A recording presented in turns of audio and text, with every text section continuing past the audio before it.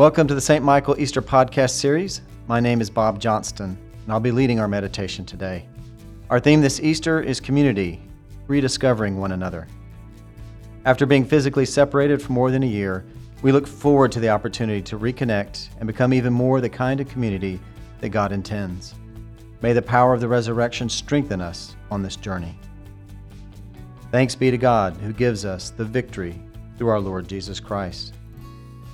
A reading from the Gospel of Luke, chapter 6, verses 27 to 38.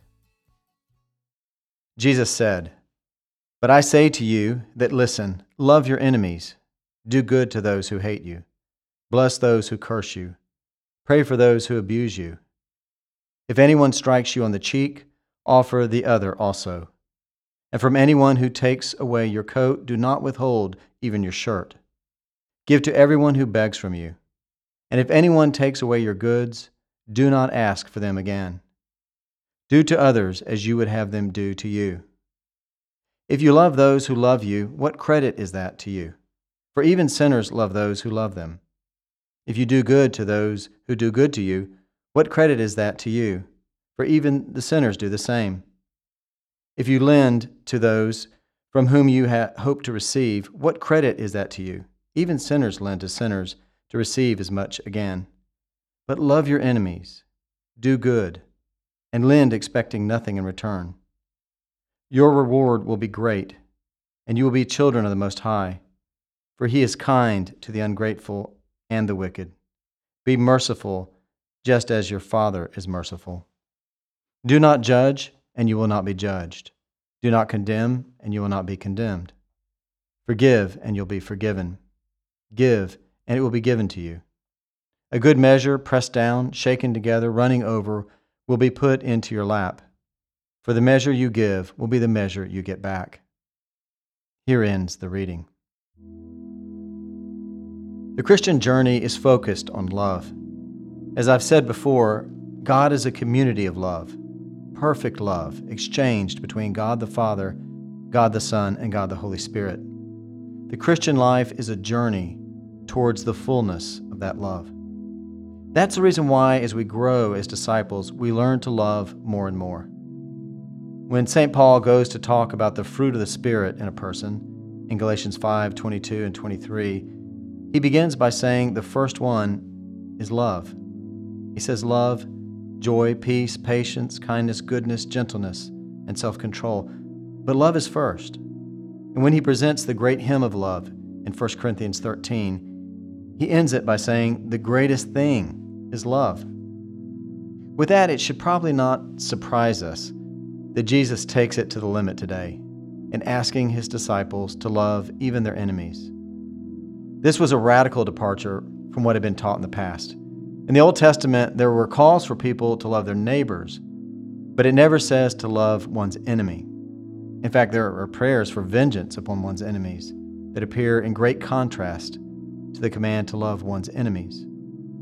To be for sure, though, the call to love is of a particular type. If you've read C.S. Lewis's book, The Four Loves, you know that the English word for love is very limited. There were multiple words for love in Greek. The word used in this passage is agapan, which describes an active feeling of benevolence towards the other person. It means that no matter what the person does to us, we will never allow ourselves to desire anything but his or her highest good. We will deliberately and purposely go out of our way to be good and kind to him or her. Now, it's true that we probably cannot love our enemies as we love our nearest, but we can love them in this way. No matter what the man or woman does to us, even insults and injuries, we still seek nothing but his or her highest good.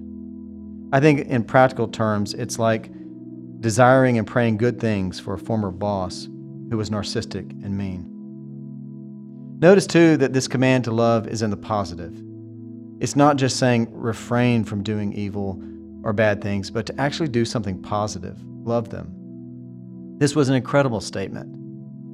Others had said not to do bad things to others. The Stoics, for example, had said, "What you do not wish to be done to yourself, do not do to any other."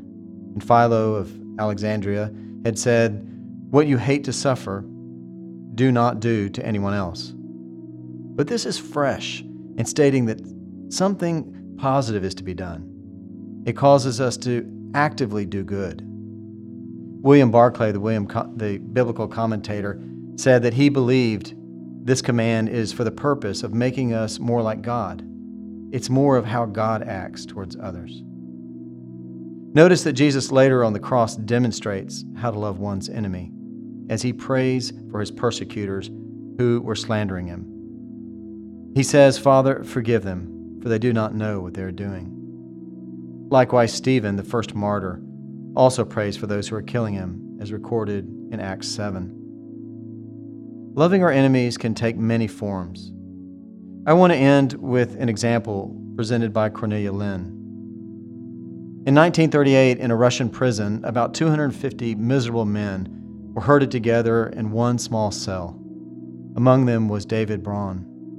Soon, David became aware of a Greek Orthodox priest in their midst. The old man had been thrown into prison because of his faith. His peaceful, radiant face made him stand out in that awful place like a candle in the dark. You couldn't miss him. It was probably because of this that he became the target for the sarcastic and blasphemous remarks of two of the prisoners. They were continually harassing him. They bumped into him. They mistreated him. They mocked everything that was holy to him. But always the priest was gentle and patient. One day, David received a food parcel from his wife. When people are constantly hungry, receiving a food parcel is something that cannot be described, as it has to be experienced. David opened the parcel. As he looked up, he saw the old priest looking at his bread with longing eyes. David broke off a piece and gave it to him. To his amazement, the priest took the bread, broke it, and gave it to his two tormentors. "My friend," said David, "you're hungry. Why did you not eat the bread yourself?" "Let me be, brother," he answered. "They need it more than I. Soon I will go home to my Lord. Don't be angry with me." Soon after that he died, but never again in this cell did David hear mockery or blasphemy. The old priest had fulfilled his commission. Let's pray. Gracious Lord, we thank you that you love us and you call us on a journey of love. Help us to know more fully your love. Help us to experience more of it and help us to share it in the world, even with our enemies. We pray this in Jesus' name. Amen. Please join me as we continue with the Lord's Prayer. Our Father, who art in heaven, hallowed be thy name. Thy kingdom come, thy will be done, on earth as it is in heaven. Give us this day our daily bread, and forgive us our trespasses as we forgive those who trespass against us. And lead us not into temptation, but deliver us from evil. For thine is the kingdom and the power and the glory, forever and ever. Amen. Lord God, whose blessed Son, our Savior, gave his body to be whipped and his face to be spit upon, give us grace to accept joyfully the sufferings of the present time, confident of the glory that shall be revealed. Through Jesus Christ, your Son, our Lord, who lives and reigns with you in the Holy Spirit, one God, forever and ever. Amen.